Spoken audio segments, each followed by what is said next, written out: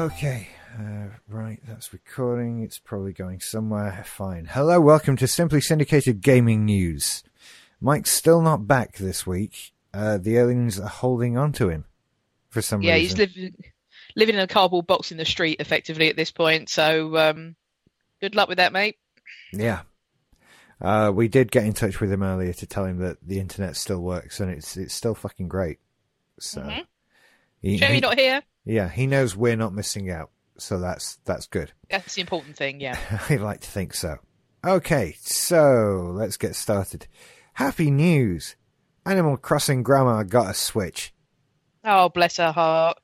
Bless her, because this all came out of somebody who basically, I think he was either restoring, repairing, doing, or transferring his grandma's Switch account, doing something that gave him cause to, out of interest and without being sneaky about it, look at her gaming history on that 3DS, because it really does a good job of keeping records of everything. Turns out she'd played 3,500 hours of Animal Crossing New Leaf, which is, I managed 20. I know this because it's in my game history on my 3DS. And so it seems that people from all over the world have pitched in together to buy her a Nintendo Switch so she can play the new Animal Crossing game when that comes out, presumably later this year. Nintendo haven't said anything. Doesn't it warm your heart? It does. I'm always glad to see older people embrace technology. I mean, because there's like this lovely old lady on YouTube who plays Skyrim, and brilliant. Yeah, it's great that the people are getting into it later in life, or maintaining interest from when gaming started, like 30, 40 years ago. So yeah, but that is an incredible. It always seems with people that some of these people is that they sort of find their thing, and that is all of it. So I didn't know there was 3,500 hours worth of stuff to do in Animal Crossing. I had no idea. I am clearly missing out on something in this game. I'm right. My experiences with it, I'm surprised I got to 20 hours. It's alarmingly nice.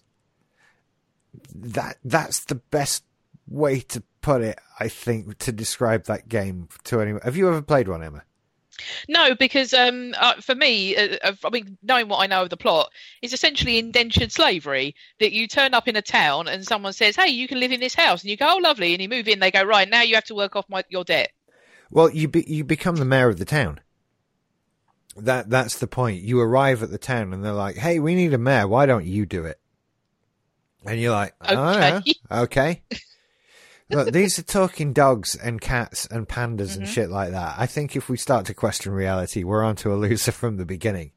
There's, it's all a bit weird, but essentially it's SimCity meets theme park meets lovely city skylines meets cuddles and puppies and kittens and flowers and warm spring days and sedate piano music and Paisley barking like a mad. That's the sound effects for the dogs. Yeah.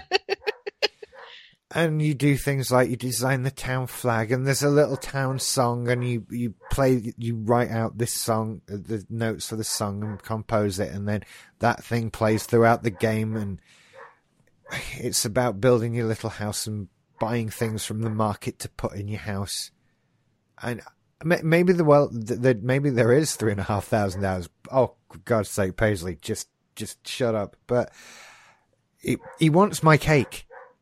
That's what this is. The words you're hearing in dog are, "Give me the fucking cake, woman, now. I've been watching you all day. Give it me." That's what you're hearing. I'd like to add for listeners, this is he literally means cake. This is not a euphemism for something. No, it is an actual literal cake.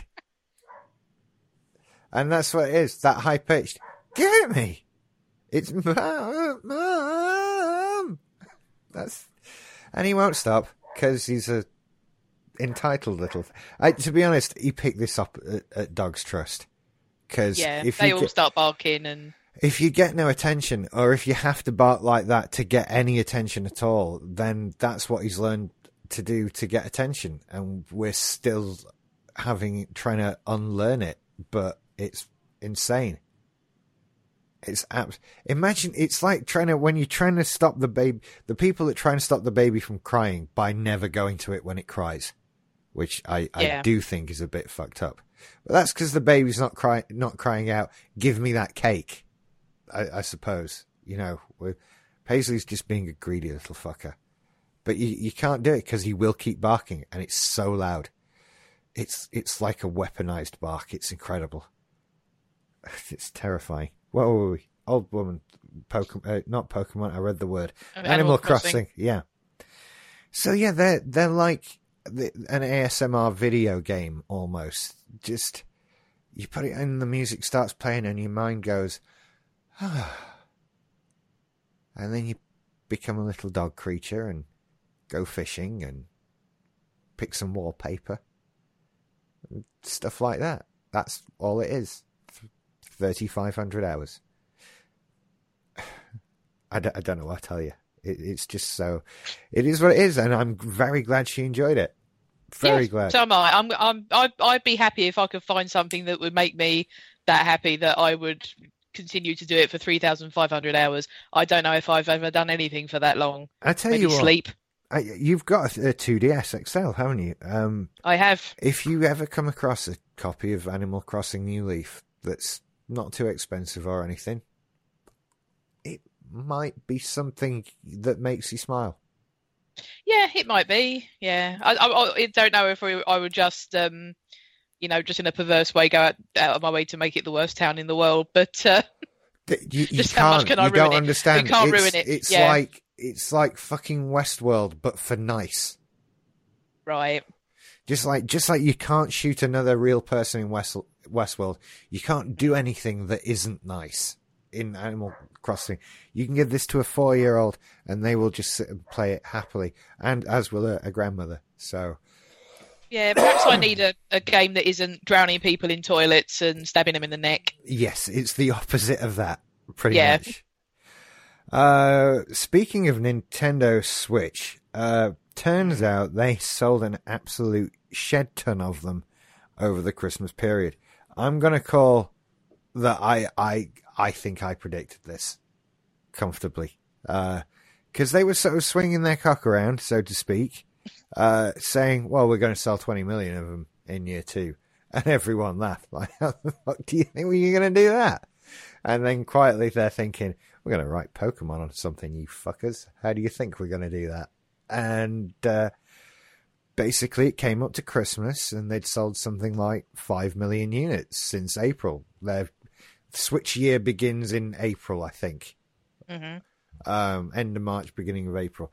And they'd sold something like 5 million units, and everyone was looking at them kind of sniggering, like, what do you think you're going to do? And they were like, sit back, motherfuckers, we're going to write Pokemon on something. What do you think we're going to do? We're going to write Smash on something. And then, boom, Christmas comes, 10 million units. Plus. Which is, that's what they knew was going to happen. It's what... The Switch is amazing to everyone but Nintendo and someone who's played it. Yeah, essentially. But, I mean... I think that they can happily engage with smug mode because it worked.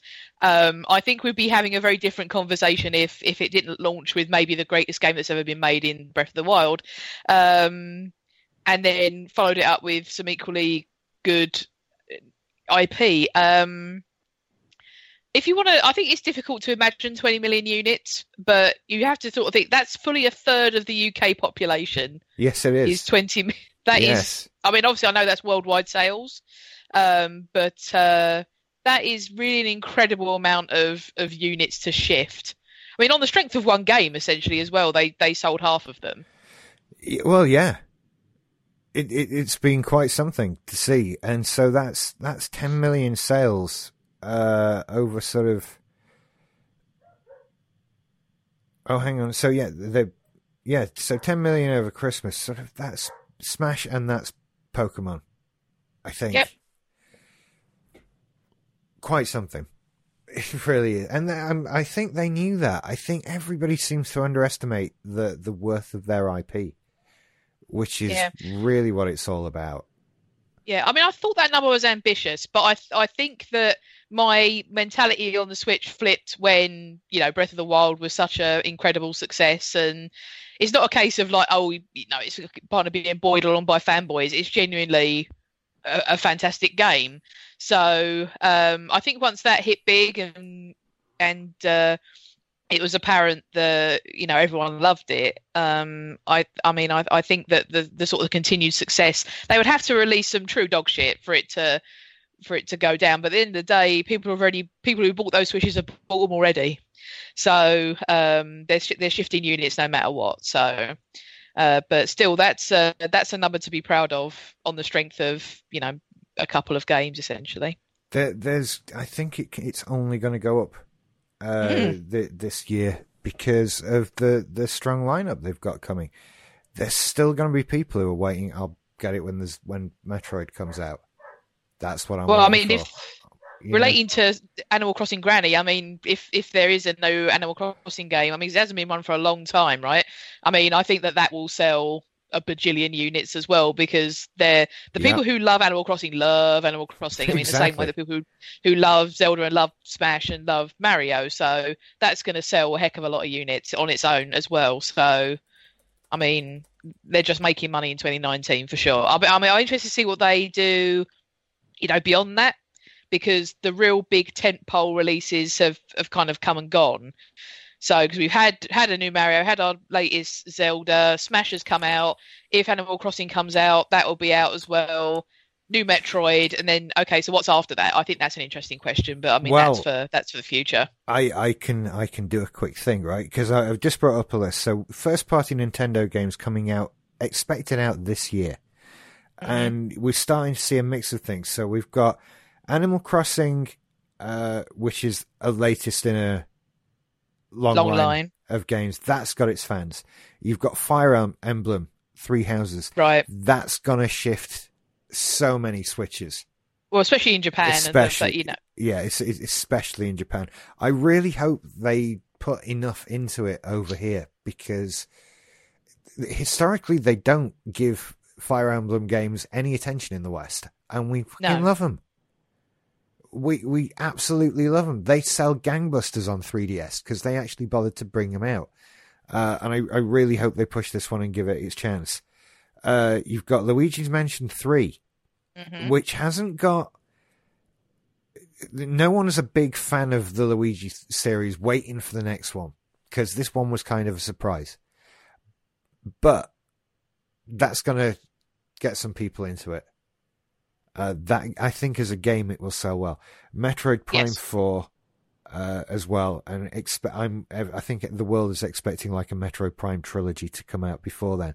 But so beyond that, what have they got? Well, first of all, there's still a few IPs to get new stuff out for. Donkey Kong? Well, Donkey Kong comes later because technically we've had a Donkey Kong game. Yeah, you had Tropical Freeze, haven't you? So, but yeah, so that's I'll come back to that. What I was going to say is things like Pikmin needs a game. Yep. And there are others that have all left my brain right now, and it doesn't help that I'm looking at a list of others that aren't the ones. But there are still some, IPs that could come. Then we start looking at new Switch-specific versions or new to the Switch of games that we've already had one of, but those other ones we've had one were a port from the Wii U, like Donkey Kong. So I'd expect an actual Switch original Donkey Kong, a Switch original Mario Kart as well. Yeah, they're having one of those. Yeah, that's true. So Mario Kart 9. We'll see how well what is it? This Mario game sells at the moment. I believe it's already Super Mario Brothers U was a launch title for the Wii U, and it has already been outsold by the Switch re-release. Yeah, that's what I've heard. And of course, a core Pokemon RPG game to come out next year. Right. Yeah. So every Pokemon fan that didn't buy a Switch for this one on the grounds that it was not a real Pokemon game, air quote, they got next Christmas. Mm-hmm. There's lots of places for it to go. And then we start with things like it's been a while since we've had a Zelda game, or perhaps another 3D Mario game, or so on and so on. God, this thing could just be unstoppable. I mean, look at the 3DS. I think this one will go on like the 3DS. Really. Yeah, they've played a blinder here. And I still expect to see a Switch Mini this year. Yeah. So, that's the Switch stuff. Let's move on. Do you know what? The next thing was Randy Pitchford. Now, I'm actually I want to respectfully withdraw that from this week, because I don't want to get that wrong. Okay. And also there's a lot of speculation as to actual guilt that we know nothing of, or whatever. And my opinions are going to be based on the fact that I think that Randy Pitchford's a slimy, greasy little shit, and I would always expect the worst of him. And I don't want to be sued for $10 million. Quite frankly. Yeah, but I mean, you just look at the picture that we've got on our Slack channel. I mean, that hair is like douchebag signifier 101, isn't Everything it? Everything about this man says tosser.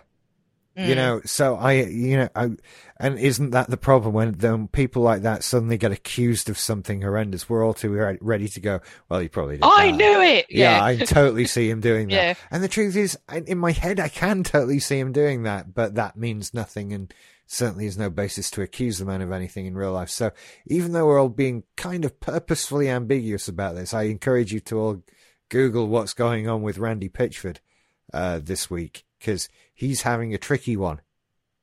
That's the best way to put it. But I have no opinion about those events. And I don't think Emma does, or anyone else at Simply Syndicated, or indeed Simply Syndicated. We have no opinion about those events. No whatsoever. No. Randy Pitchford's hair, on the other hand, can get to fuck, because what is that? But that's just personal opinion on something that is purely subjective. And so, to move on. Yeah, I put, do you know what? I put up a tweet the other day on the Simply Syndicated account saying, I'd like to announce our new game streaming service. And I was just joking, and people like, oh, are you doing one? Like, no. No. Just... Sorry, everybody. But this is in reference to the fact that, and I said this was going to happen as well. Oh, I'm getting everything right this week. Why isn't Mike here this week? So you just keep to say, "I told you so." Yeah, record an MP3 of you saying that and just text it to him. I think, and then he could listen to it over and over again. I need to make me saying "I told you so" available as a message tone for people's phones. I think that's the best thing for it. Basically, I remember writing months ago, maybe well over a year ago, that if we start to move game consoles away from physical media and start pushing into digital and that sort of thing, and start especially moving towards streaming services, then everybody's going to want to have a go. Oh, yeah. And now everybody's having a go. Everybody's having a go, and Microsoft and Sony are not going to win this. Now, they fucked it up.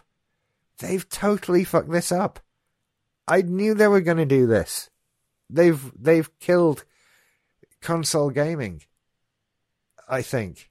Is that dramatic? Oh, that sounds dramatic. That seems a touch dramatic, yeah. Let's make that the title of my YouTube video about it then. Console gaming is dead. Death emoji. And, I can see the thumbnail in my mind. Yeah.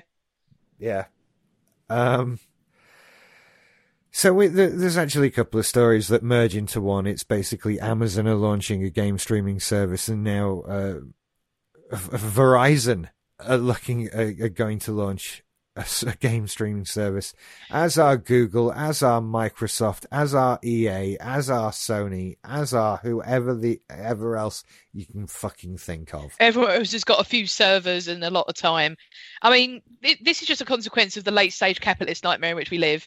In that it's a copycat system. Except if, everyone's waiting for someone to do something innovative, then they can rip it off and sell it to everyone cheaper, and then leave the person who did it in the first place in the dust. This is just the latest example of this. I'm not surprised by any of the names you said there at all whatsoever. Well, of course not. No. I mean, because Amazon, as well as Amazon and Verizon especially, have kind of realised that delivering media to people in a way that so everyone can watch it is a good thing that makes them money, sort of quite a long time after everyone else thought that. So, I mean, reason why Verizon is as well, and Amazon, is because they both had sort of quite a lot of success with the NFL the last couple of seasons, because they started streaming Thursday Night Football (TNF) on like Twitter, right, and on their systems like exclusively, as well as being able to watch it on TV in some regions. Because in the States, what sometimes happens is if there's a football game, especially like not so much on the days where there's only one game played, one big game, on the days where there are lots of games played, unless you're watching the team that is in your state or in the nearest sort of conurbation to you, they'll be blacked out. So say you're a fan of a team outside of your state, or so there's limited ways for you to watch that game live. So Amazon and Verizon have gone, aha. Exactly. It's only yeah. I believe baseball has a similar thing. I've heard about that. Yeah, baseball has blackouts, ice hockey, basketball. All the four major sports has this blackout policy, or like it can affect you even if you're in the same state or the same region. Some of them are like if the ground doesn't sell enough tickets, they will black out the game. Damn. Yeah. I've heard of that. That happens sort of a lot as well. So, well, I bet it's fun when you plan to watch a game that is then blacked out. Yeah, I bet that really puts you in a good mood and pleased you're paying for that service. Wow. Well, exactly. I mean, this is why, and people who provide cable in the States are going, why is no one buying cable packages anymore? Maybe that's it. Essentially the service in America is, if you're buying a cable package in America, you're doing it wrong. You've got to basically buy TV a la carte in America. So, you have your HBO, you pay for Amazon and Netflix, you get your Sunday ticket. That's what they call the NFL service. It's called Sunday Ticket, that you can then watch all the games. I think probably all the other major sports have an equivalent. So that's kind of the way to do it in the States. I don't know why anyone would pay for cable. Well, no. So yeah, I think Microsoft and Sony have screwed this up. This happened with music and movies, in that they were a physical thing, and I had to go to a specific place to get them, and they played in a specific type of device, and that allowed people to sell me those devices. But I think in this case, actually, it's like HMV and Virgin Megastore, etc., take on the role of Microsoft and Sony in this case, because it's Microsoft and Sony that have something to sell me, that thing being the console. And what keeps me going back to that is these physical games. Right. If they're just going to stream them, then I don't need necessarily for that experience to be done by Microsoft or Sony. At that point, you sort of commoditize it. Games become like MP3s and no one gives a shit anymore. And suddenly an album's worthless. And that's this happening to games. And they could have just ignored streaming games and it would have been fine. Or at least carried on for a good while longer in the way it was. Because I think ultimately gamers are happy buying physical games. Of course, they make more money from the digital. Of course, they make more money from the digital ones. Yeah. And that's ultimately what their motivation was. But I think the long-term effects of that are the commoditization of games to the point where they're, a copy of a game is a worthless thing, and they're so readily available, and the same experience is available everywhere, that why should I pick one service over another? And at that point, it becomes with, well, the Amazon one just comes with Prime, so I get that one. Yeah, well, it's going to come, if it goes the way of music, it will be you subscribe, or film, films or TV, you subscribe to the service that gets you the most of what you want. Especially for music is the best example of this, because not all music is on all platforms, right? So like for basically, if you're a fan of like Jay-Z and Kanye and all this sort of thing, their music digitally is on Tidal. Yeah. It's not on Spotify. It's not, on things like that. So it's a case of, okay, so which subscription service am I paying for? What gives me the most amount of the things I want to listen to or watch or interact with? So if it boils down to a system like that, it'll be like, subscribe to Microsoft's thing, I can play these games, or I'm subscribing to this thing or this thing, Verizon's thing. They haven't got the rights to these games, but they've got these ones, and these ones I like, so I subscribe to them. And yeah, so I think we're a way off that at the moment. I mean, I'm not I think prepared there's lots of companies working towards it as fast as possible. I think that's just because they exist already. I think a lot of these companies are going, well, we've got to get the groundwork in now. So if this turns into a thing, we're ready, essentially.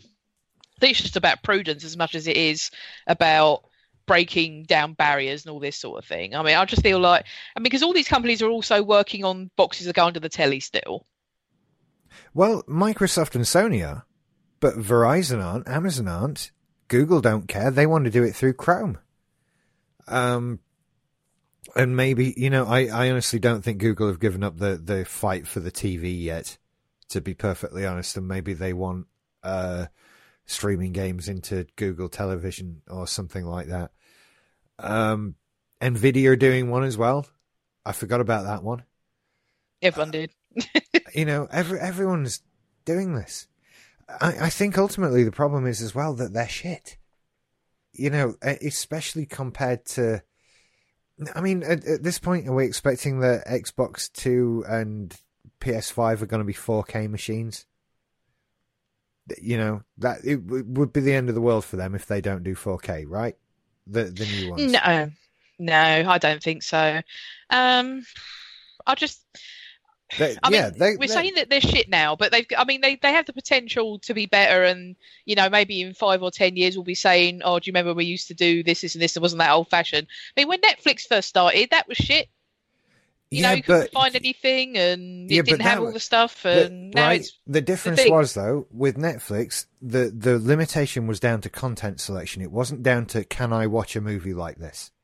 And my point is with this is. We're worrying about game selection when the real problem is on your Xbox One X and on the next Xbox you can play in 4K, probably 60 frames a second, and it will in HDR, and it will look breathtaking, and it will be amazing. And the internet connection required to do that on a streaming service probably doesn't exist, certainly not on mainland Europe. And so the technology isn't there. You can't play. You can't stream that game anything like as well as you can play it locally. For movies, that wasn't a problem. That was never a problem. In which case, then, Rich, congratulations, because then physical gaming isn't going anywhere until that's doable. That's just it. I think it will always be so far. Then again, it all depends on what happens with internet technologies. I mean, while we might be way behind what is required right now for 4K 60 frames a second gaming streamed to you, that there is a line. That line is there, and one day we will surpass that line. Of course, by then we'll want 12K streaming and so on and so forth. But I don't know when that next jump in internet speeds is going to come. There will be one inevitably. I just really think as well that we're saying all this about DVD, TV and music and movie streaming. Guess what? You can still buy CDs and buy a thing to play CDs on. I mean, they haven't gone away. I really think that, that is the field in which there is advancements to be made. So that's where they're going to advance. But it doesn't mean that physical media and consoles are going away. I don't think. I think you're going to be able to buy them. I don't know, I really think you're worrying overly. I'm not worrying at all. Because I think that, Nintendo's strategy has always been entirely different to what everybody else is doing. What I think is happening is I think Sony and Microsoft are allowing themselves to be destroyed. That's what I think. I think maybe they thought they had a bit more unique ability, more of a unique selling point in this area. Like if I can choose between PlayStation streaming service or Amazon streaming service, of course I'm going to go for PlayStation because that's where the gamers are, etc. and all marketing bollocks. When the truth is, the two services will be indistinguishable from each other. And also, it'd be like a Netflix and Amazon Prime in that virtually everyone subscribes to both anyway. Yeah. And the fact is, what they've actually opened themselves up to is just a mountain of competition. Because now nobody needs to research and develop a fucking games console. They just need some servers, and I can get those. That's all they need. So why not get in the game? They've blown it like that. Nintendo won't care because Nintendo have always just done what Nintendo does. And that's part of the dude saying, really what we do is we sell stuff in this, we sell our IP. And at the moment that happens on games consoles, but it's happening in films and at theme parks and so on. They're prepared for a different future, but if they gave a shit about technology, not levels of technology, then the 3DS would have been wiped out years ago, wouldn't it? And replaced with something else. But you can go and buy a new one today.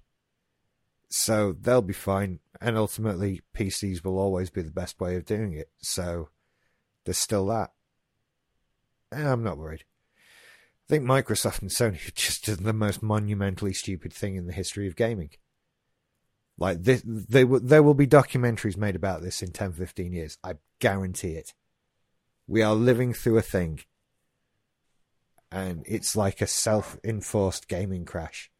Or something like that. That's my prediction. But only Sony and Microsoft will suffer. Amazon will do well. Google will do well. Anyone else that does other things and can link you into a subscription service. That's what I reckon. So there. Are you there? Have I killed you? Yeah, I'm there. Yeah, no, okay. I was just. No, I mean, I don't really agree, to be honest.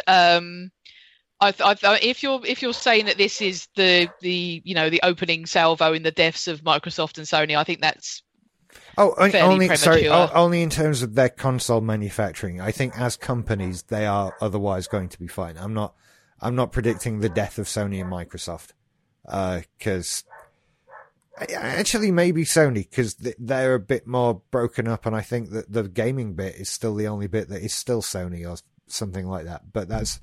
Yeah, I don't think Microsoft will go away or anything because their bread and butter is Windows and Office and other services. But I could see it really not being worth their while to make a console anymore. I mean, I can see up to that point. Yes, I mean that is certainly a possibility. Certainly for the Xbox, I can see that. In maybe. After this generation, there would be after the next generation because they're working on the successor to the Xbox One, right? Yeah. So this is known. So I can definitely see that maybe in 5 or 10 years' time, when it's time to start developing the one after the next one, they'll be looking at each other going, are we doing one or not, sort of thing, rather than it being a certainty.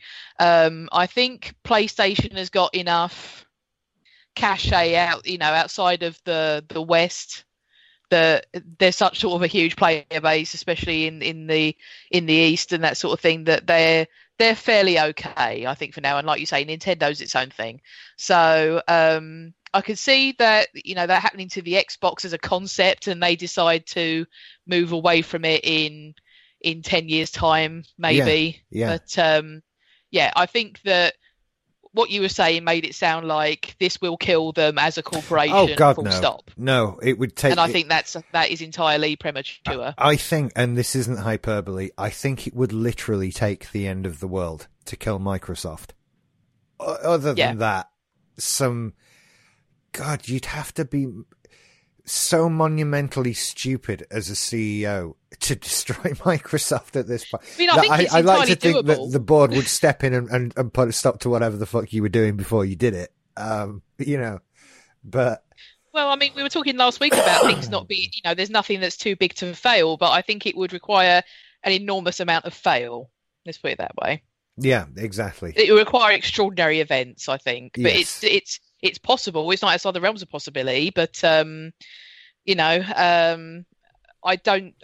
the way, like I say, the way you were kind of talking, it made it sound like there not being Xboxes anymore would mean that Microsoft will crumble into dust, and that's not going to be. No, it just means Phil Spencer goes to Japan. That's all it would mean, ultimately. And in fact, tens and thousands of other people would lose their jobs probably, but but that's a side issue. Hey, speaking of Microsoft, something they're gonna have to do to avoid shutting down is take dance moves out of Forza Horizon 4. Oh, God. Because Carlton's coming for them, possibly. Well, I think this is just a precautionary move so we don't have to waste our time with lawyers. Just take them out now. Like when we talked about this before, when this first came up, they've sort of said that, individual movements aren't copyrightable, but, essentially photocopying the man's moves and putting them in your game is questionable. So they've decided to head it off the path, just take it out altogether. I get why they've done that. They can't be bothered with this, and do they really want all that press and that sort of thing? Better to just take literally it out. at this point, who cares? Who cares that much about it? I mean, Forza. If Forza Horizon 4 is now a bad game because you can't do the Carlton dance in it, then Forza Horizon 4 has problems way beyond which dance moves are in it. Well, I mean, we're talking about... maybe Fortnite's got that problem, because apart from emotes and memes, what is Fortnite? Exactly. Fortnite might well have that problem, but I think more of Forza Horizon as a game. And I still would like it. It just needs to get a bit cheaper, Microsoft. And be cheaper at a time that I happen to have some spare cash for a game. Just give me the game. There, Microsoft. just give me. So yeah, I think the game will be fine. People aren't buying it and playing it because you can do the Carlton dance. I remain staggered that this might be a thing. Clearly, the legal department at Microsoft, which I think is probably at least a whole building. Oh, it's definitely. Has probably decided something along the lines of, we don't know. This. We just, look, I don't know. Look, just take them out and we'll see what they do to Fortnite, and then maybe we'll put them back in. Yeah, exactly. For now, just, does it matter? No. Okay, then. Let's just sidestep the whole issue. We'll go back to whatever else it is we do these days. I don't know what they do. Now Bill Gates... Talking your tracks and stuff like that, so... Yeah. They don't seem to go to court as much these days as they used to, Microsoft, do they? No, they seem to have got wise to the fact that, perhaps all this time we're spending in court is detrimental to all the other things we're trying to do. Yeah. So let's just not do any of that. So many things. You still can't copyright a fucking dance move. You can't. Anyway, let's move on. This guy, speaking of copying. Oh, for fuck's sake. He's back. Oh, look, it wasn't even like he was away for more than a decent amount of time. It's been like 3 weeks? Soldier Boy Gaming returns with more dodgy Chinese shit. Now with a ripped off PSP. Yeah, my God. It is an MP5 player. Nobody knows quite what that is. But obviously it is 2 better than MP3 and 1 better than MP4. Oh, yeah. Of all the specs of this, I mean, look, what's he selling it for? $99 or something. And again, this will be a cheap, shitty thing. AliExpress, $33. yeah, go buy it from there. It's the same shit. It's essentially bought a shitload of them and then has put them in a different box with his logo on it and is selling it you for another 2/3 what he bought it at cost. So apparently he just wants to go to prison at this point. He wants to be charged with federal crimes because this is what is going to happen to him. Well, what I've noticed is what everybody's pointed out is that there's no mention of games with this one. Like the other ones he sold were builders having hundreds of games and all, and they definitely did have those games on them, and they were all obviously copied and stolen. This claims to not have any games on it. So right. it is purely a little emulation device. I don't think anybody should buy one of these for any reason. No, why would you? If it hasn't got any games on it, why in the fuck are you buying an MP5 player in this day and age? Everything you already own plays music, I assure you, if you want it to or not. So he's going to just get sued by Sony instead of Sony and many other people, because I'm sure the shape of that thing is copywritten by, and the button layout is copywritten by Sony. Now, that kind of thing you absolutely can copyright and trademark, yes. Especially with regards to the square, circle, cross, triangle buttons. You absolutely can do that, and Sony absolutely have done that, and absolutely will sue the shit out of anybody who dares put anything like that on their controllers. So I feel like the people will go, well, why aren't the people who sell these on AliExpress sued? That's because they are in China, for one. That's one. And they are basically like just little, small operations that sell maybe a few of these things a week and are kind of so small, and they would just disappear, and they're basically impossible to trace. On the other hand, Soldier Boy is in the United States, has a website full of these things, and is charging $100 for these things. So you're crossing several red lines, and everyone knows who you are, and you're going on about it on Twitter. Yeah. However, will they find him? Mystery, isn't it? Absolute mystery. Yep.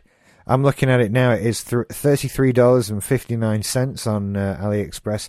Hang on, I bet the price goes down if you buy more. No, it actually doesn't. Oh, wait, bulk price. 2% off 5 pieces or more. There you go. So that's something. 4.3-inch HD portable handheld game players, MP5, 8GB support for camera, video, ebook, GBA games, TF card, built-in microphone. So, fuck knows what that's for or what it does. And, did you like your house? That's a shame because you charged it up and now it's on fire. Yeah. Because there are no safety precautions taken with any of these things. You know all those episodes of Watchdog where it's like I bought these, pair of hair curlers off the market and they exploded and now several pieces of it are lodged in my face. This is what happens if you buy stuff from AliExpress, because no one has tested that in a safe environment. So all the best of luck. It has AV out.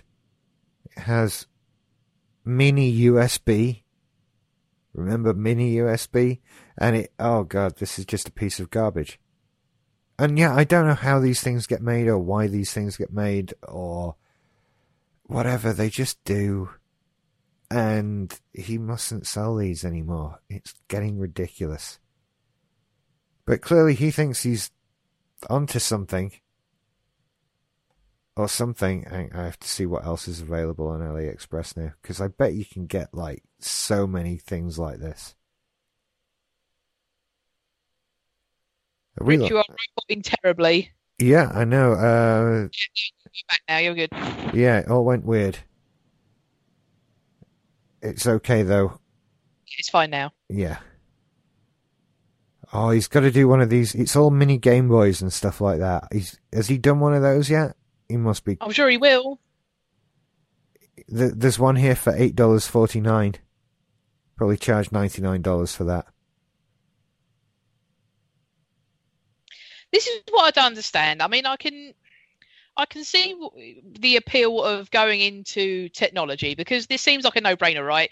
You buy a load of stuff for cheap, you flog it for much more than you paid for it, profit, right? But what I don't understand is there are many business avenues a gentleman of Soldier Boy's stature might want to explore? Lots of other things, like a lot of rap. It's fashion, or it's cars and stuff, or there's lots of things that will maybe go with the Soldier Boy brand. What I don't understand is his insistence on going down this road when he has been warned several times this is not going to work.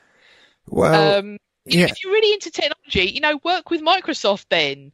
You want to make a Soldier Boy game or something, I'm sure that someone would, there's a small developer that would make one. Shaq Fu's a thing. They brought one out the other day. Yeah. It was awful, by the way. It was awful, but I mean, worked for Intel.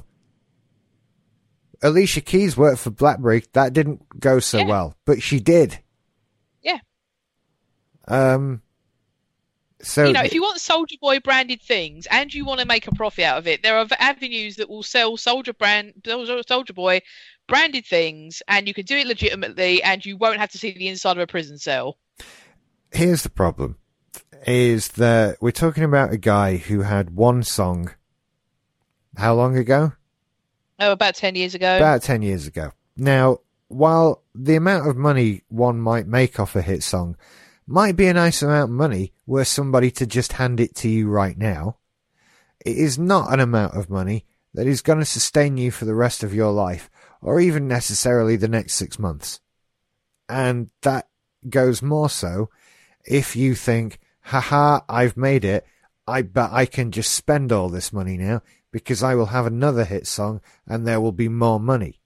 And everybody probably thinks that, and they're very shocked when there isn't another hit song.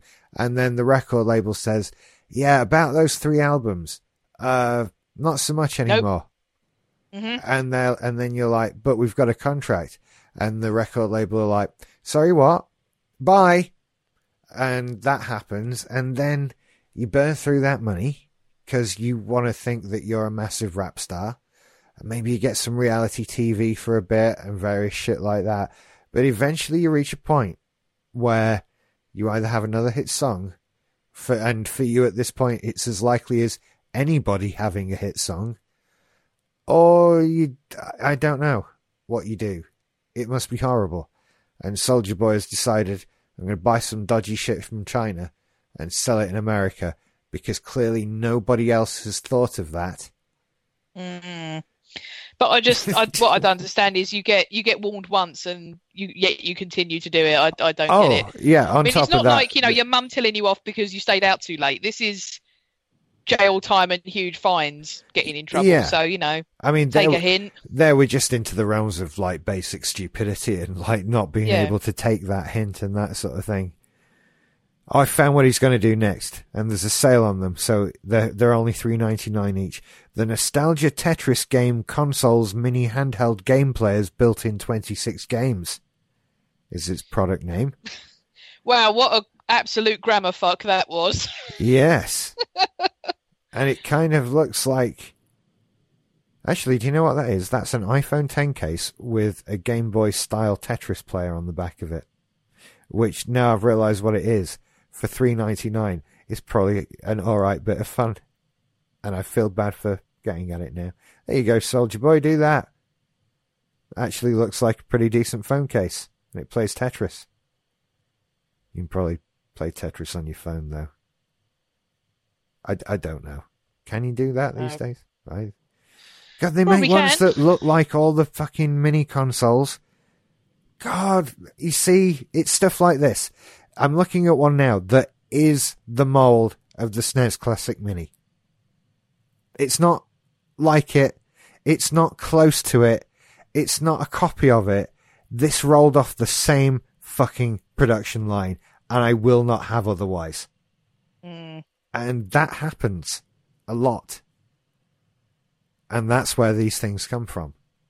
Because they call it the third shift, and they go back in at night and make these things and sell them for themselves using the factory and all. Oh, they go and retrieve the ones that didn't pass quality control out of the bins. Yeah, that kind of thing. And that's how you get this $18 thing that looks like a SNES Classic Mini, because it is one, that plays 621 games childhood retro mini, as it says rather eloquently. I don't even know what it does. It's just its name is buzzwords. Childhood, retro, classic, 4K, HDMI, 8-bit, console handheld gaming player. It's not handheld at all. That's how these happen. Soldier Boy, packing in, mate. Write another rap. Oh, you can't, can you? In other news, am I not a Soldier Boy fan, by the way? I'm not at all. It's coming across. I hope so. I hold him in a lot of contempt. Just, not professionally, just as another human. So, Sony finally greenlights crossplay in another game. Hold on. It's Rocket League. God damn it. When is it going to be something we can all play? I don't know. What would that thing be, though? What game are we waiting for? Hitman. That doesn't even have local multiplayer. No, but it does have multiplayer. It has for Hitman 2. Yeah. They're going to do something called Ghost Mode, which is, one of us would go and do a contract, and then one of the other ones would then try and beat us at it. So that is in beta at the moment. Oh, I bet we could do that, though, because you'd be playing on Xbox and Mike and I would play on PC. I bet that would work. Well, you'd hope so. Yeah. And it would exclude Alison, who would probably end up beating all of us or something, because she's weird like that. And that's also good. So, she wouldn't beat you. You're going to beat both of us. I'm going to be shit at this. I kind of don't want there to be a game we can all play together. Look, when you first started Hitman, and me and Mike were going on about it, and you were like, I don't get it, and then you had the breakthrough. So, it's just a case of, once you kind of get your mind into tune with what Hitman is, then it's easy. Yeah, not easy, but I mean, you understand. Once you sort of understand the mechanics of it, then you're away. And I will say this, because I'll talk about Hitman 2 in a while, because I have been playing it obviously incessantly. So the later levels of Hitman 2, woo, daddy, they are hard. I will get to it one day, that game. It's going to take me, I think it might take me a couple of years to get through Hitman. Because I dip into it. Yeah. Because you can. A lot more easily than a lot of other games. And I do have a couple of sessions a week on it, to be honest, still. It just pops back up. But I just enjoy playing it. Like, the act of playing it's a pleasurable game to play. So I don't necessarily ever make any progress. It's just about having fun being Hitman for a bit and strangling the occasional passerby and that kind of thing. Maybe it's a little bit of stress relief. But Rocket League, I got for the Switch. I have no problems with it as a game. But put it this way. It is the only game that when I first saw it played as an esport professionally, my jaw hit the floor in a kind of, I didn't know you could do that. Yeah. Kind of way. Like, it was watching someone play League of Legends looks like watching me play League of Legends. It's boring as fuck, and you can all do the same stuff. And the same goes for pretty much every esport game I've ever seen. But Rocket League, I didn't know you could do the things that they do in that. And so that pretty much was the last day I ever played Rocket League. Because it then became a case of, well, unless I've got friends specifically to play with, I'm not playing the wider world at this game. Because you will just get destroyed by a 12-year-old. Well, because some games are like that, but it seems within minutes of it coming out, there are people who are so advanced at it. It's almost, especially in things that are sort of multiplayer only, that you would have to be playing the rest of the world at. Yeah. It does feel like, you're outclassed within minutes as an ordinary person, essentially. Oh, yeah, so it does deduct a bit from the fun of it in some cases. Yeah, that was my only problem with Rocket League. I have no problem with it as a game. I think it's a really great idea. I think it's It looks great. It works well. It's a great esport to watch. It's one of my preferred ones to watch as an esport because it's kind of like a game of football, isn't it? Really, yeah, essentially. Yeah. It's much easier to follow than trying to watch 8 people play Splatoon 2. You know, Well, as well with games like that, like you were saying, League of Legends, they've been around so long that, and you can't. The amount of understanding you have to have of the game is so much higher to enjoy what they're doing as the esport version of it. Whereas, like you say, Rocket League, it's football with cars. Everyone understands that. Yeah. You know, score a goal, defend. You know, I get it. I don't have to have played 1,000 hours in it. Yeah, I would insist it is as fun to watch as football because it's just the same. And I'm not prepared to tolerate the whole, but you don't have to run. Yeah, well, footballers don't run for a whole game of football, do they? So I have that same rant every time there's a World Cup. It's like week 2 of the World Cup when you start hearing like, oh, he had to come off because he was tired. Like, what? You can't play a whole 90 minutes. Like, why not? Well, it's hard. You can't do it. I'm not a professional footballer.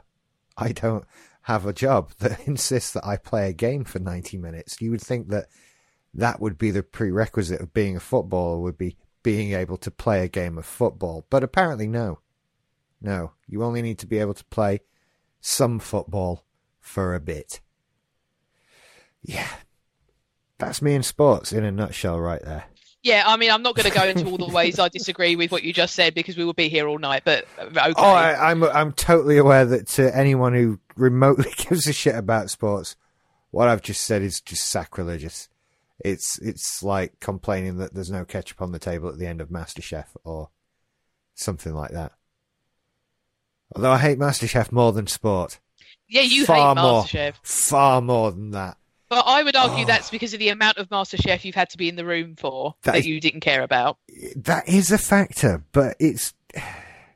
I was exposed to a great deal of sport as a child. Yeah, I think that might be the factor in this. That was my dad's main televisual viewing, and that's, of course, sorry kids, but back in the day of growing up in a house with 1, maybe 2 televisions at most, and whoever, you know, if dad's home, you're watching what dad's watching. That's it. End of.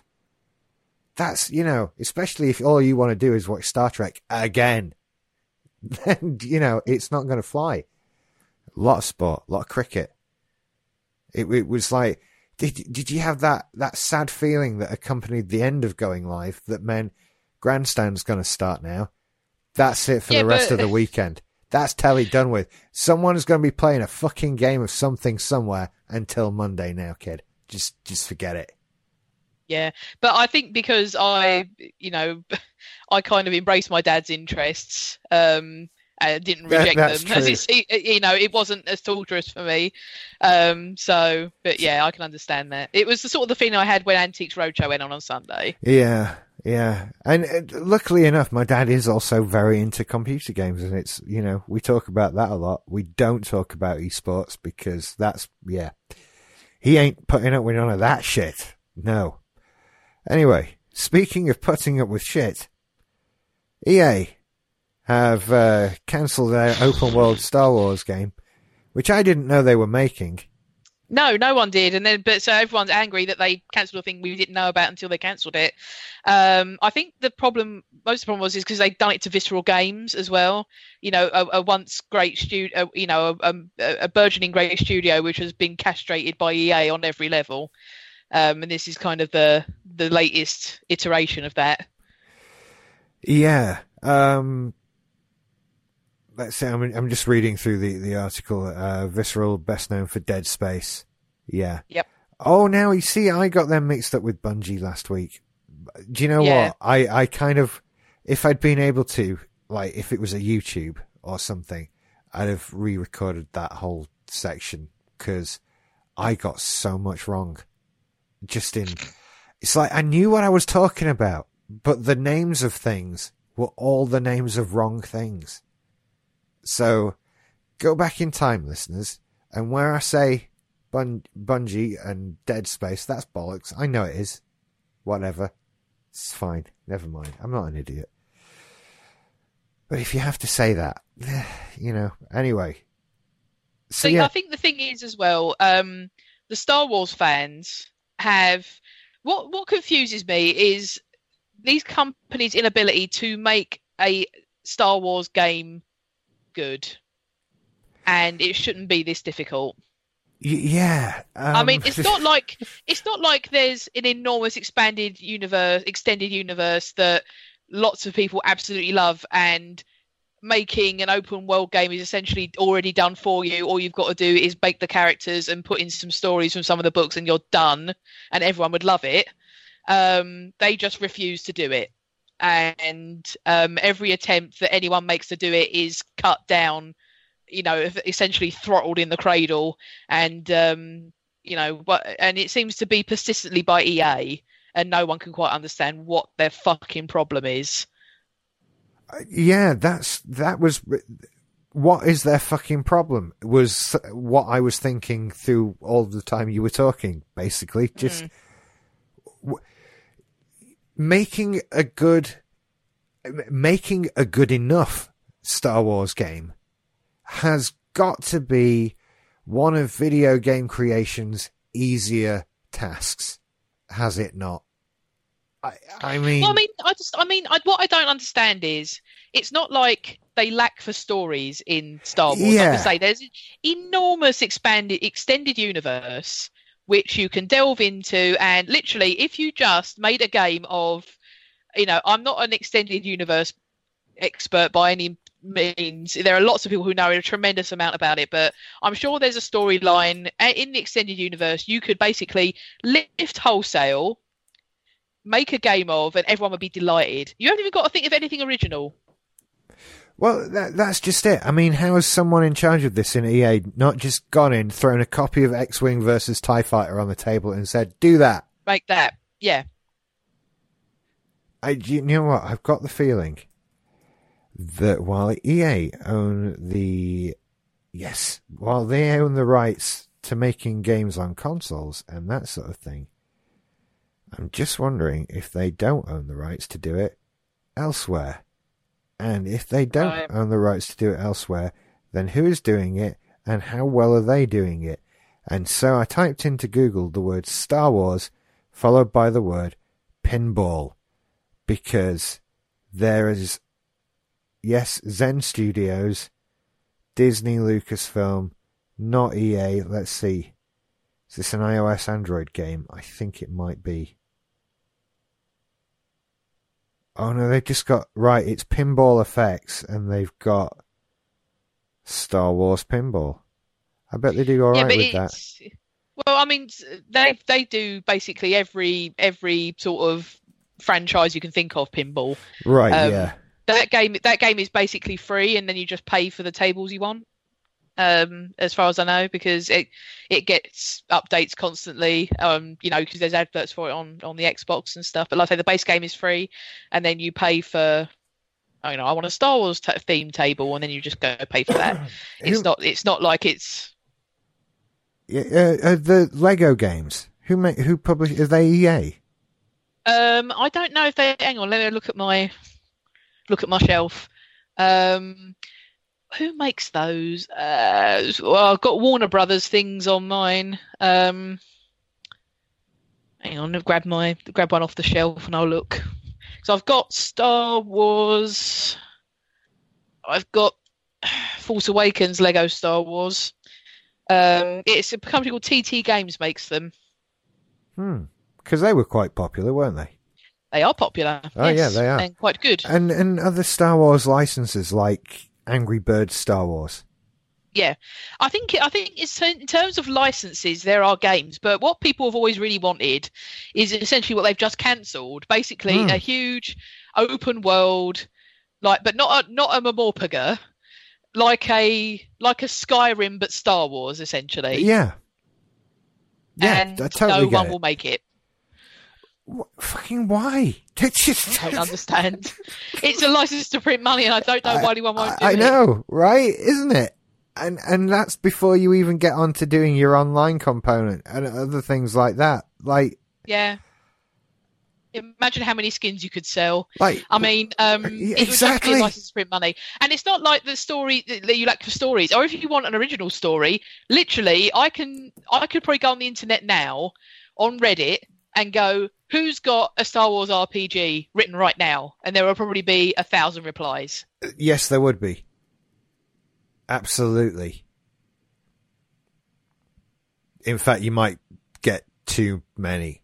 Came, when we were recording Remote Patrol with Scott, it came up that there was, was it Star Trek who were taking just script submissions, and then the idea of them doing that now for Star Trek Discovery, if they were just to say, email us your script ideas for Discovery, and Doctor Who used to do it like back in the day. Yeah, back in the day. But can you, there'd be an explosion in central London. It was like, they checked the inbox on that Doctor Who script submission thing, and it just took out the whole building. It melted. Yeah. It would be insane, and Star Trek would be the same. And Star Wars, again, like, I think some people have got 50 or 60 scripts ready to go. Right now. And if you ask, they will read them to you. In fact, they'll just read them to you. Asking will be optional. Keep writing those fan scripts, guys. So I'm just befuddled by the fact that EA just pig-headedly refuses to have anything to do with this essentially free money machine, which would be an open world Star Wars game. It's kind of staggering. It really is. Yeah. Red Dead 2, but Star Wars. Yeah. Imagine how much money. Don't give the license to Bethesda, though. Take it off EA. Or let an actual games company like Visceral, who have actually made good games, do it. But no, we're not doing that. Yeah, hang on. At this point, what the fuck do we need game publishers for? That's the other part of this whole streaming digital online thing. The fuck do we need publishers for?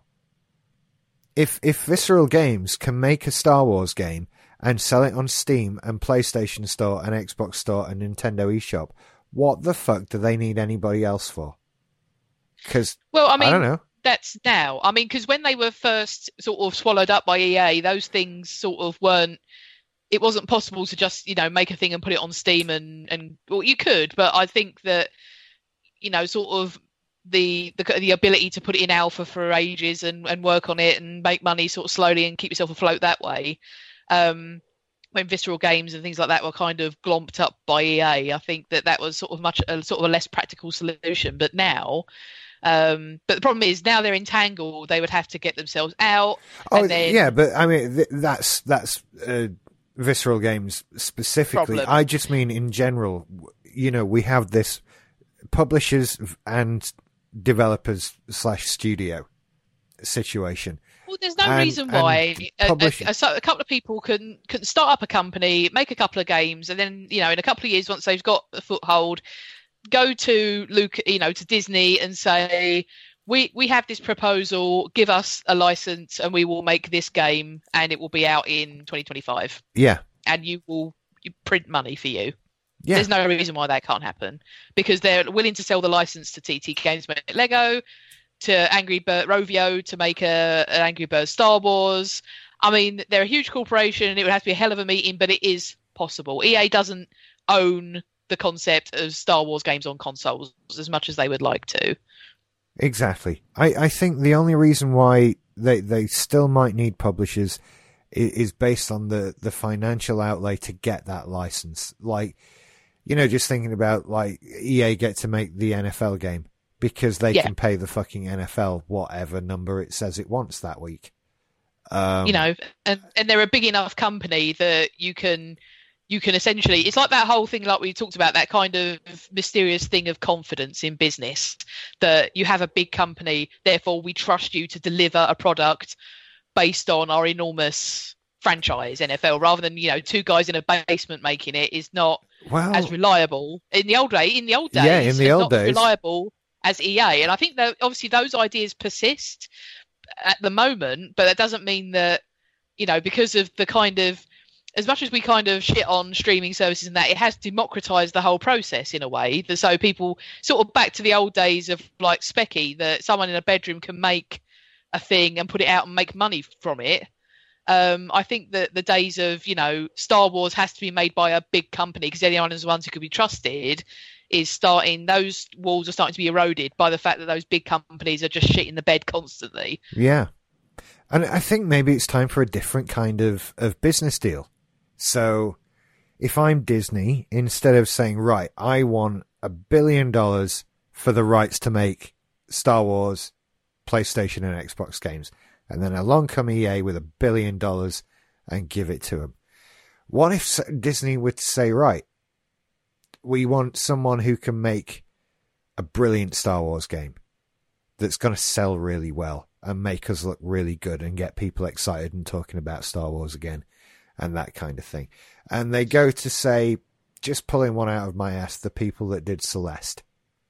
Yeah.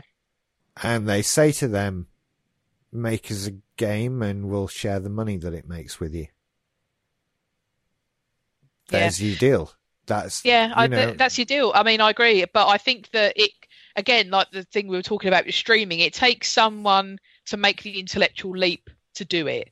Once one person does it and it works, then everyone's going to do it. But it kind of takes someone to break the seal. Absolutely. So it's just a case of who leaps first.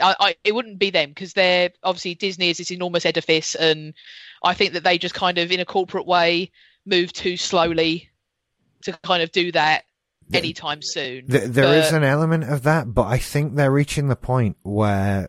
Well, yeah, I mean, they had a couple of failures. Obviously, they had a couple of shitty Star Wars games. Solo didn't do well, by their standards. So, I think, we're always... Yeah, you're absolutely right. And I think they can look at the evidence of, EA aren't delivering that quality product anymore and haven't been for a number of years. Yeah, I think they've got to be getting close to the point at Disney that people are saying they're not making games for us anymore. But it would be another big company to do that. But then who do you choose? Because the great big game studios either really don't make games in that genre or are kind of not doing the well themselves. I mean, can you imagine them with current events in mind turning around and talking to Bethesda about doing something like this? I don't think so. What I think you do is you basically go to, or make it, either go to them directly or make it known that you are accepting from established game companies pitches for Star Wars games. Or just make your own company, make your own gaming company. You just have a Disney gaming wing. Yeah. You could probably bring back Kingdom Hearts from Square Enix because how long have they taken to make a fucking game?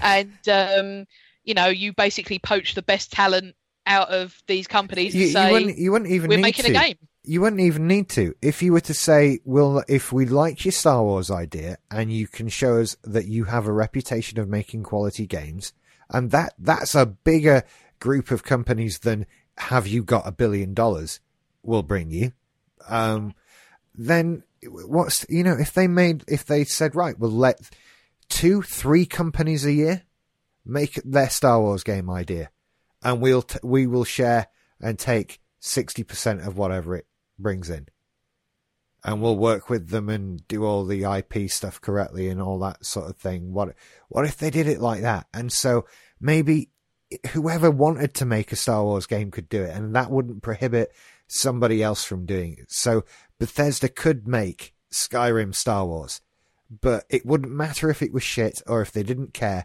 because they wouldn't be the only people making a Star Wars game, and that wouldn't be the only Star Wars game coming out this year.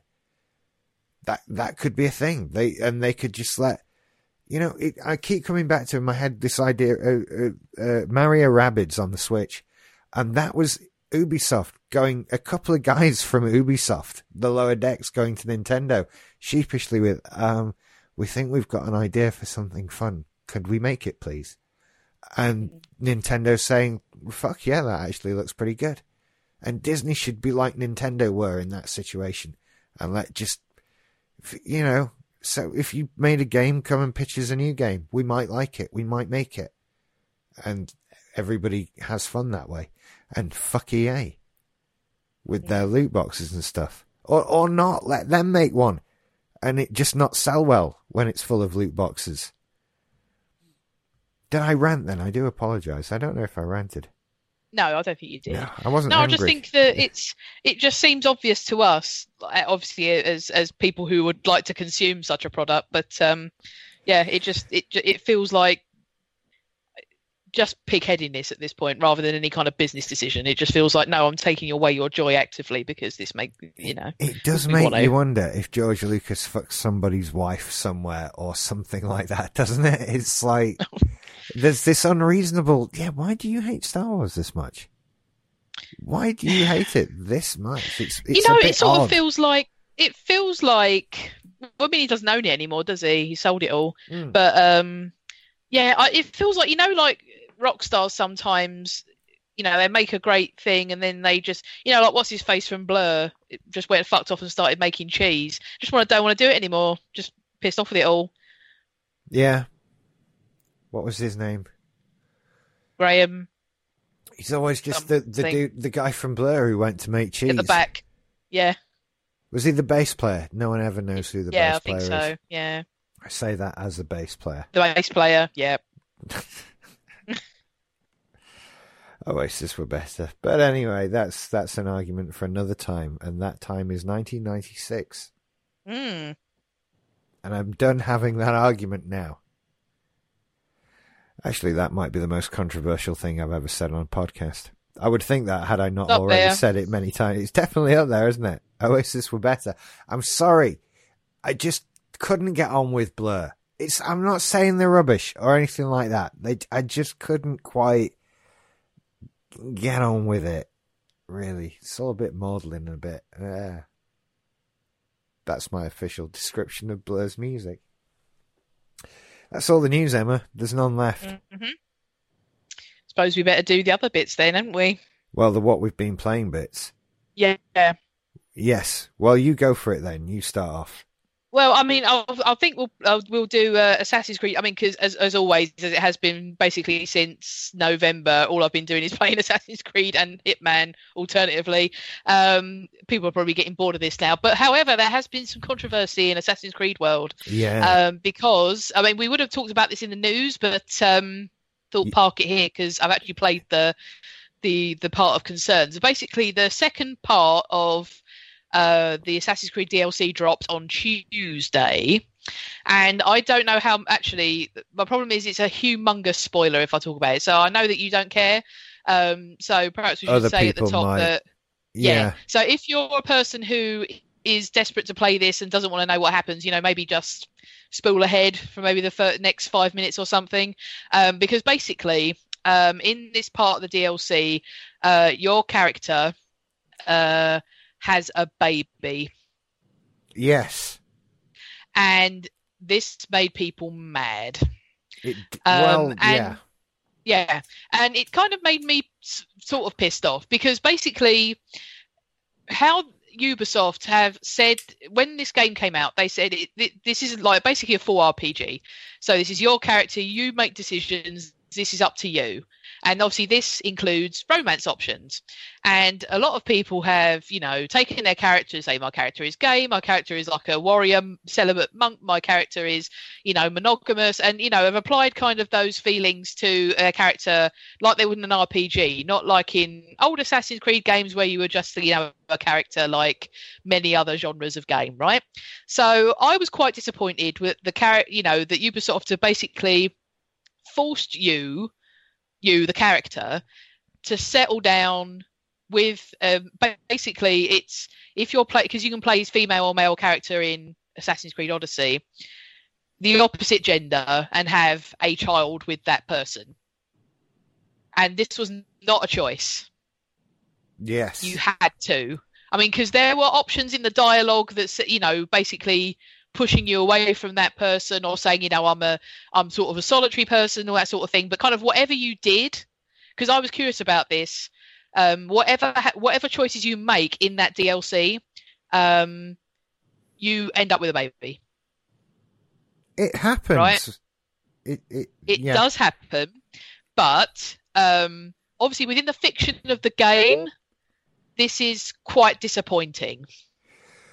And obviously there were people who were upset because it's especially people who, are LGBTQ, who were saying, you forced me into a monogamous straight relationship, and that's not what I'm playing this game as, Ubisoft. I found it disappointing from a story point of view because for me, it doesn't fit with everything else. Yeah. I massively doesn't fit with everything else. I can completely accept this being annoying and frustrating from the point of view of you built up a character and then they put in a thing in the game that basically ignores everything you've built up.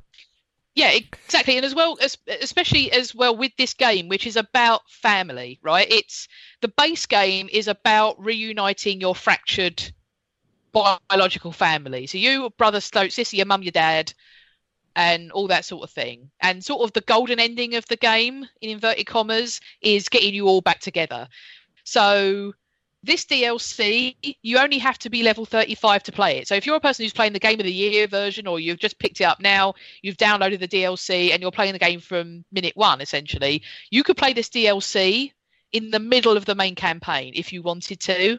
Right. So then it makes no sense. So essentially you're having a baby, leaving the baby with your other, the person you've had the baby with, and fucking off like it doesn't exist. This is weird. They've not, which is extremely weird. What it reeks of to me is they didn't think this through. What it reeks off to me is there's another bit of this DLC coming out where they get to kill the baby and your baby daddy / mummy and make, put some official, because the DLC is kind of a thing of like, there is kind of an outside force which is coming to ruin your happiness, essentially. So they're fucking dead meat.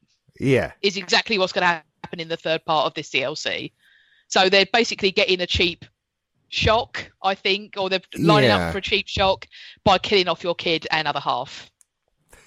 I think what it boils down to is they really didn't think about this decision to be able to choose how your character is and how the number of possible branches of things to happen that creates, and how if down the road you want to say, and then they had a baby, that's fine, but you built in all this other stuff, and you've got to take that into account. And you didn't think when you built that you were going to say at the end, and then they had a baby. So really, again, that makes me think that you didn't know where this was going when you fucking started, and that angers me as something else. Well, I mean, it makes no sense as well. But I mean, what makes me cross about it is I mean, because obviously as a straight person, I kind of have the privilege to say I don't really worry about, my character was gay and now, they've been forced into a hetero relationship, essentially. I mean, that's annoying. Honestly, if people are upset because that character is not who you are, cry me a fucking river. I'm not Tiger Woods, but I played that whole golf game as him, and I didn't catch fire. And none of that had anything to do with who or what I am as a person or an individual. That bit of it is just a fucking computer game. And that's kind of where I am on that one. It's like, it's... If that can destroy your day, there are bigger problems you've got than the ending of Assassin's Creed. I do appreciate, though, that if you've played a thing and made choices in a thing based on the fact that it will affect future choices, and then it suddenly just fucks that off. That shit. It does. It does make no garbage. Sense because, as well, the central point of this guy. I mean, I'm going into huge spoilers here, Rich. Are you sure you don't want to? You don't mind? Really, because, don't care. Really don't. All right, never going to play it. Basically, the whole inciting incident of Assassin's Creed Odyssey is that you and your brother or sister, depending on who you pick, are abandoned. Right. Basically, through no fault of your parents, but you grow up without them, right? And that informs everything that happens after that. Is okay. What happens to you because you were abandoned as children. The end of the base game is the precursor civilization that's the ones that have all the technology that they used. You end up in Atlantis, right? Okay. Right. So, but your character stays in Atlantis, right? And you live for 2,000 years by, for, being kept alive by the precursors technology until the character that you play in the modern days comes and meets you, right? So if you have a baby in the middle of that, you do exactly what you did to your parents, which is the whole point of this game, to your child. Yeah. So that makes no sense because, I mean, again, I don't know if it's sort of the maternal thing in me, but I have now got working mum guilt, right? Is now what you've given me because I'm fucking off my kid and going off and hunting mercenaries and doing other things. And so you're telling me that I left my child essentially to the same fate that I endured and was shit, and we played the whole game about how much that sucked. And I've done the exact same thing, is what you're telling me. Because I think the problem is, I don't know if they're setting it up that way. They're trying to go for irony here, but there's more DLC coming out after this third part. Okay. And I don't know how they're going to continue it if that is the angle they're going for. So it's extremely confusing. I think they're doing it just for cheap emotional shock, essentially. I think that they will kill off people and then they'll go, and we'll have to maybe send the kids somewhere else. Because I think the problem is they realise that in the kind of the fiction of the Assassin's Creed universe, the powers that you have as assassin, that make you a bit able to be an assassin, so are things that are granted come from the bloodline of the precursor race that came before, the Isu they're called. Okay. So things like, like Hitman has, extrasensory perception is essentially the same sort of thing. Yeah. So those abilities come from them. So they have to go down your bloodline. Right, so Cassandra is off that bloodline, or Alexios is off that bloodline. So that's why she has the assassin powers. So I think that the people who wrote the story for Assassin's Creed went, shit, she or he needs to have a child to continue this lineage. Otherwise, because Assassin's Creed Odyssey is the earliest set Assassin's Creed we've had, there has to be some DNA moving on. Otherwise, how can... her power. I mean, there are other humans that have this. It's not just one bloodline, but they thought someone's gone shit. He or she has to have a kid to continue the fiction, essentially. So they're like, fuck, how are we going to do this? Let's just force them to do it. Yeah, that is clearly what they've done. They've just thought, fuck it, and they've underestimated how that would annoy people. Clearly. They really have. I mean, like I say, just for me, it annoys me on a story basis, because it just feels like they're putting it in because they're like, shit, we've got to for the continuity, or they're doing it for kind of cheap emotional points. Oh, it's a thoroughly shit idea. It's a shit idea, and the fact that I didn't get a choice to say, do you know what, fella? See you later. I'm off to go and be my, go and do whatever by myself because that's my choice, is crap. That we all end. I mean, because I remember when I looked at the achievement list, I thought, how is that going to work? Because the achievement is start a family, right? Yeah. Or the trophy list is. So I thought, well, how's that going to work? Because I'm not going to choose that. No. And then everyone was sort of like, you can't miss this achievement or trophy. It's story related. And I thought, okay, perhaps it's sort of an ironical start a family. Because there's one thing where there's a mum who talks to you about her daughter who's kind of gone to the dark side, essentially. And you try to reunite them, but it doesn't work and they both end up dying. Right. And I thought, oh, is that kind of the ironic thing of starter families and they're together in death sort of thing? And I was waiting for the trophy to pop and it didn't come up. And I thought, oh, okay, there's something else. And that was the something else. Right. So, yeah, I think it's a shitty storytelling decision. Yeah. From my point of view. But people were extremely upset about, the being forced into a hetero relationship, and a baby and all this sort of thing. So Ubisoft have apologised, but this is the story they're choosing to tell. And part 3 isn't going to fix it.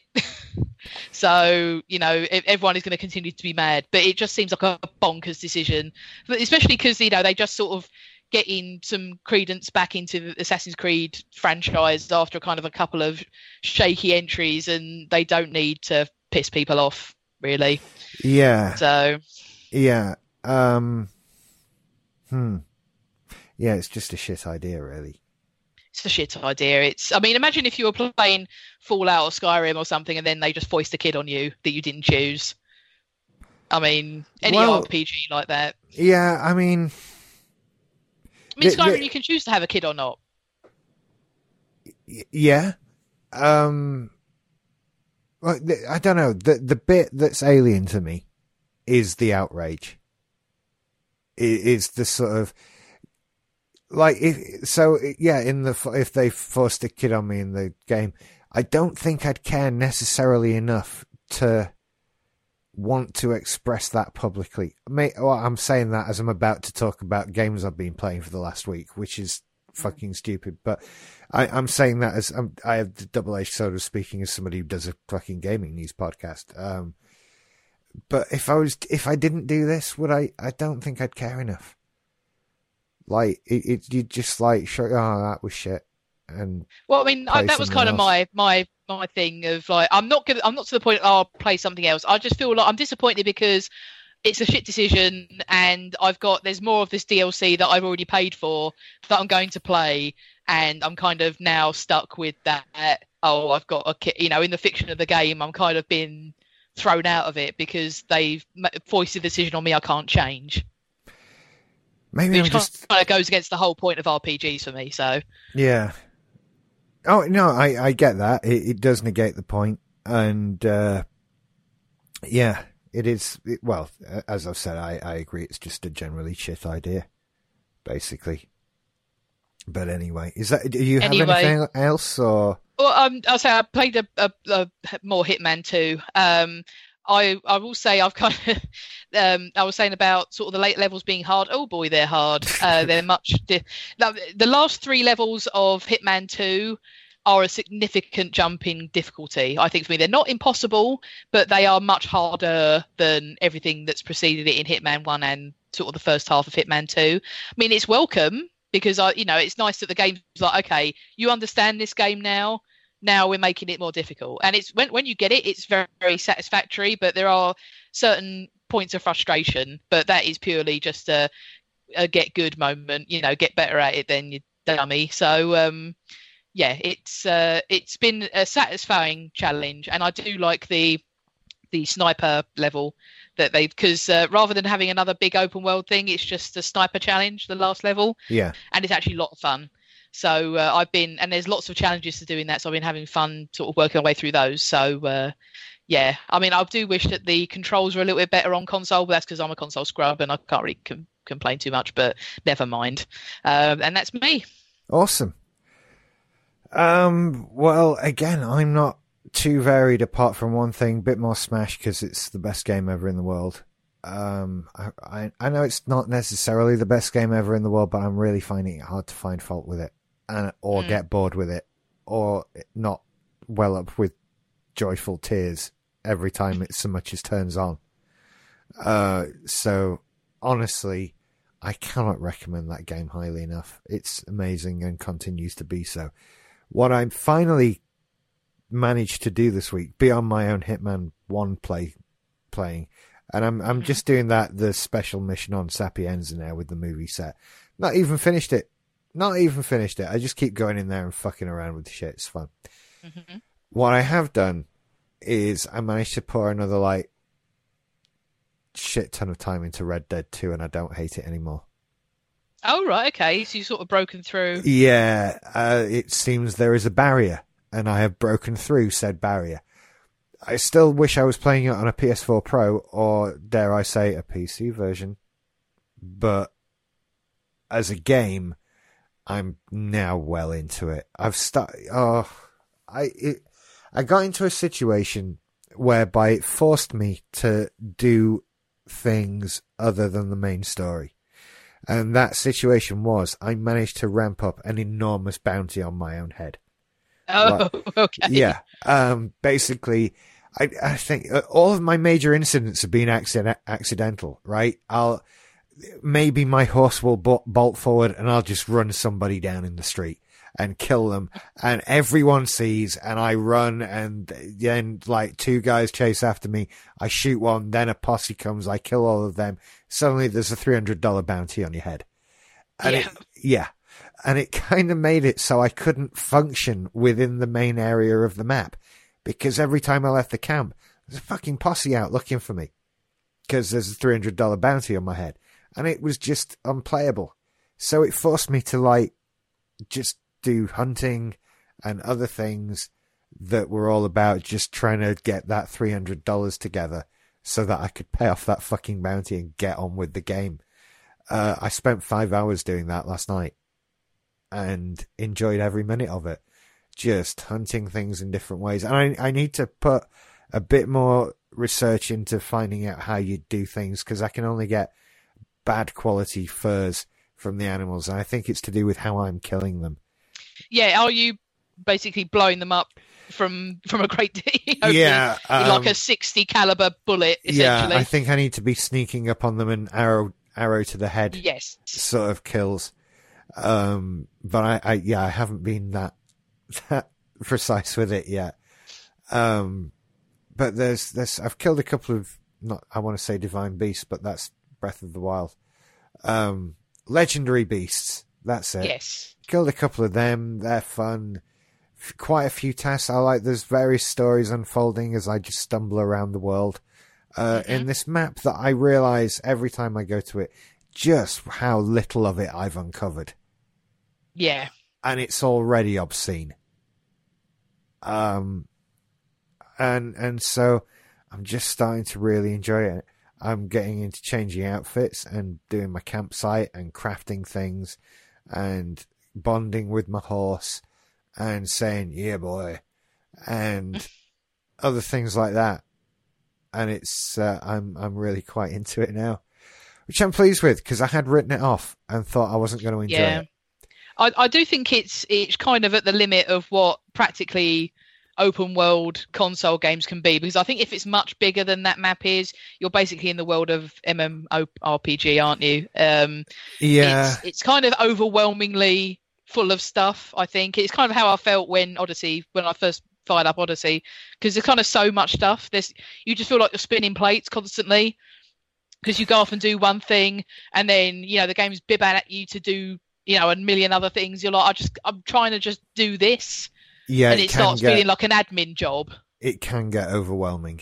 And I think, I still think, for example, Breath of the Wild is a better open world game because it did a nice job of not overwhelming you with stuff. There weren't too many mechanics. And while the world wasn't as big as Red Dead Redemption 2, I think the concentration of stuff was far higher. Yeah. I mean, because in Red Dead you've got like all these collectibles and animals and your camp and exploring the towns and side quests and all this sort of thing, whereas Breath of the Wild is a big world, but there's only a restricted amount of things in it. Essentially, there's quests, there's temples, there's seeds to collect, but it's defined. It's not like this enormous, huge shopping list of shit, which is, Red Dead Redemption 2 has. It is just a massive shopping list of stuff. That is basically the game. Absolutely. But, I mean, I'm now enjoying the experience, which is... I think I still had... And this is quite surprising and kind of ties into what you just said, actually, that I must be 15, 20 hours in at this point. Maybe a little less. 10 to 15 hours, actually. That feels a bit better. It's still teaching me the game. Yeah. I'm still doing missions where once you've done it, and now you can do this and go here and collect these things. And you're like, what the fuck?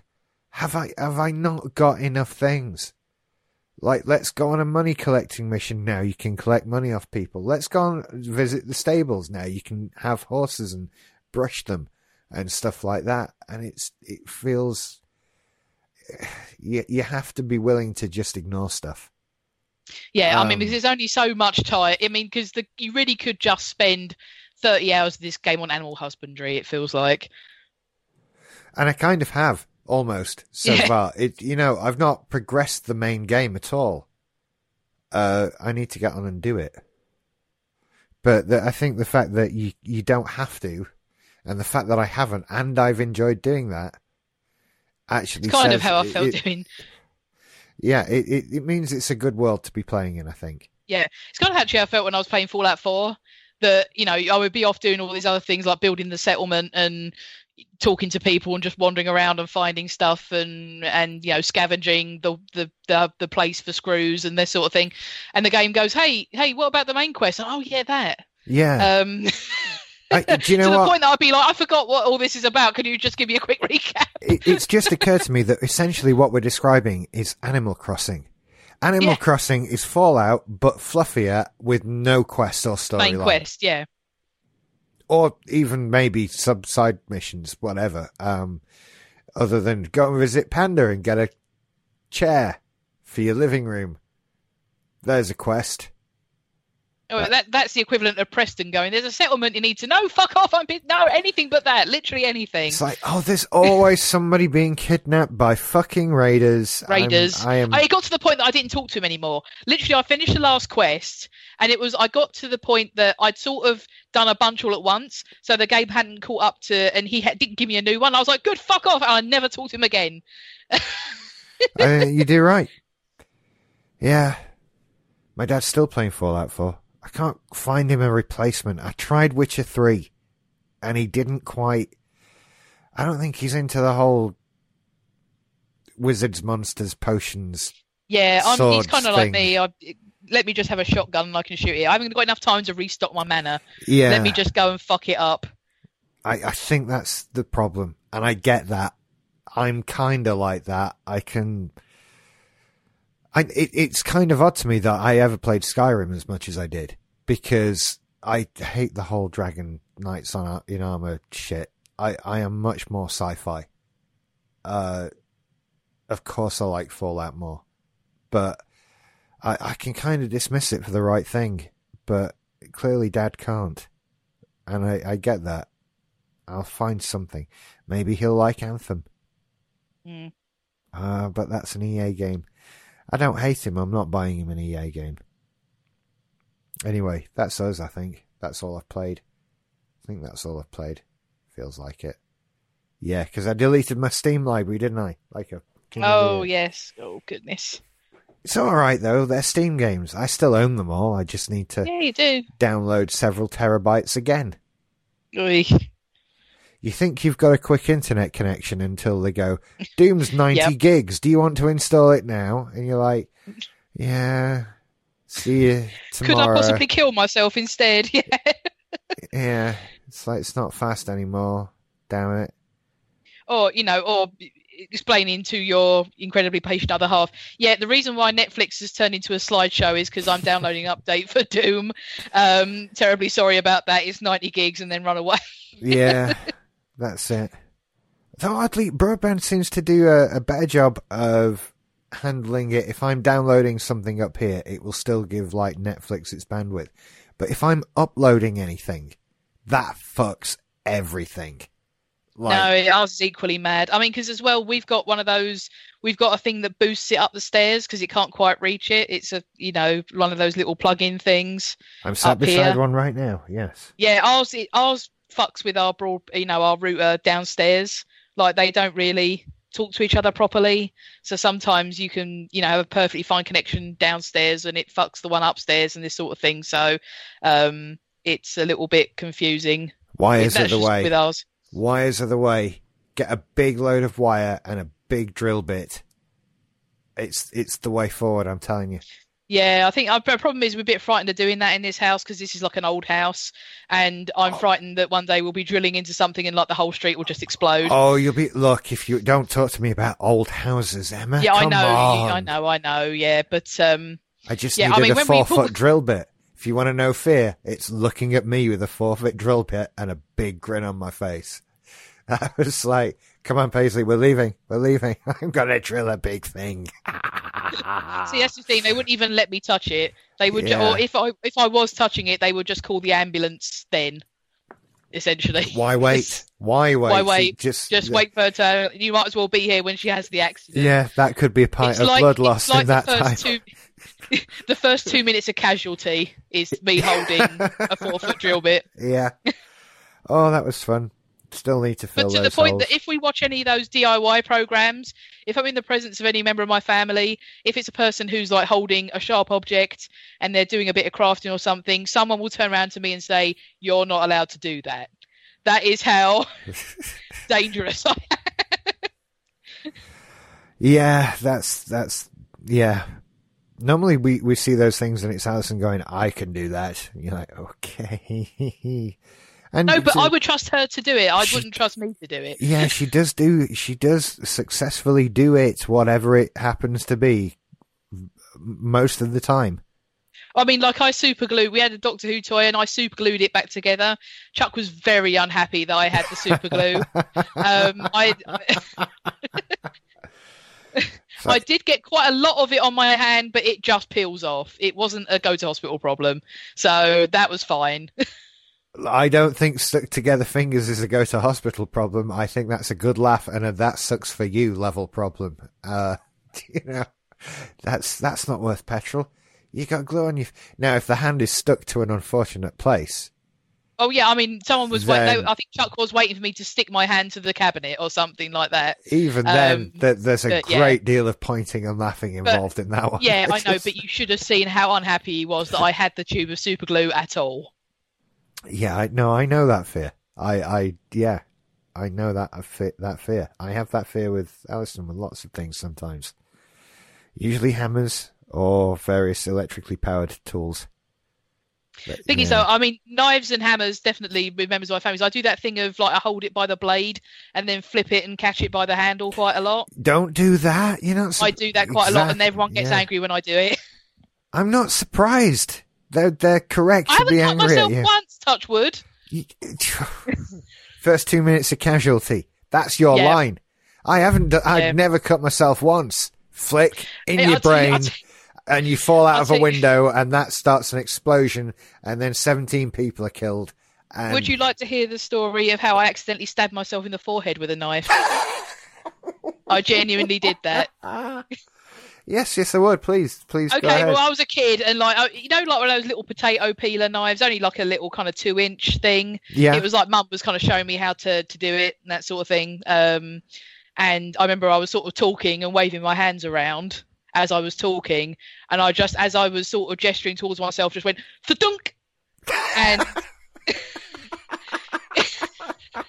Sorry, it's funny because you're alive. It's fine. Yeah, it was just a flesh wound. It was not a problem. It hardly ever bled even. It was very shallow. But it was enough that no one gave me a knife for a considerable amount of time after that. Spectacular. Yeah. And seemingly rightly so. Yeah. Yeah, that's why I burned myself with the iron once. It's like, well, don't let him do that. Yeah. Oh, now you don't have to iron anymore. That's not a problem. It's worth the burn to not have to iron anymore. I was ironing. I was wearing shorts. I, for some reason, stopped ironing and put my hands by my side while I was still holding the iron. And just sort of got a line across my entire thigh of burn from the side of the iron. And never did it again.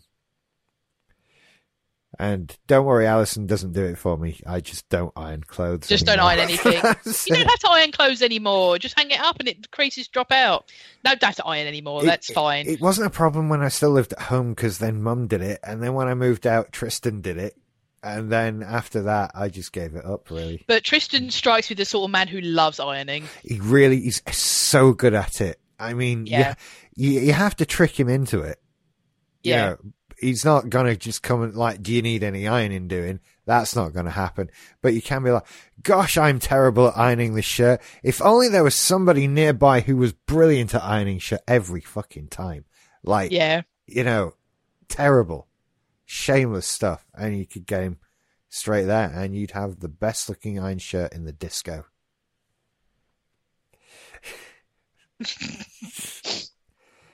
Never been to a disco.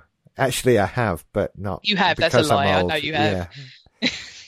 70s nights in nightclubs. Do they still do that? Was it the show that I had? They still do those. Right. They still do those, and they're just as worrisome and sad, and are just a basically hive of sexual assault as they were back, when they first started. Okay. Right. Well, at least some things still exist in the world. I've been through an alarming number of those, but that's because disco's the best musical genre of all time. And on that note, we'll bring our show to an end. No, and then the show continued for another 4 hours, and I pointed out all the ways you were wrong.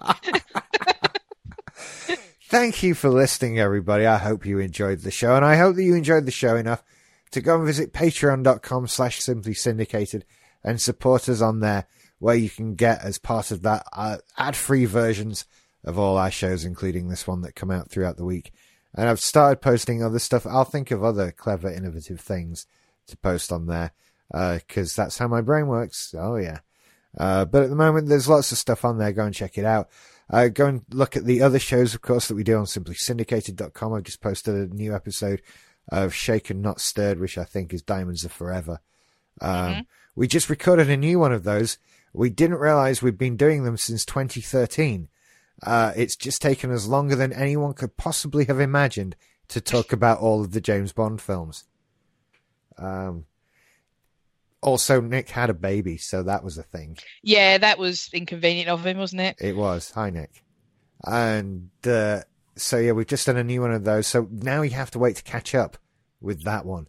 But Diamonds Are Forever's out now, and Remote Patrol Oh Boy that I do with Scott, which is Quantum Leap. We just re-recorded another one of those because I lost the original, which is, not done that for a while. That was like, you don't care. I'm just thoroughly ashamed at my incompetence. And of course, Emma does The Greatest Show in the Galaxy with a different mic, and that's all about Doctor Who. It is indeed. So there's lots for everybody on Simply Syndicated, unless you don't like, of course, any of those things I just mentioned, in which case can't help you, I'm afraid. But let me know, because we'll make shows about any kind of thing, really. I don't care. I certainly have no morals or values of any kind. So that, that opens us up to a lot. So until next week, then, we'll see you later. You take care. Bye-bye.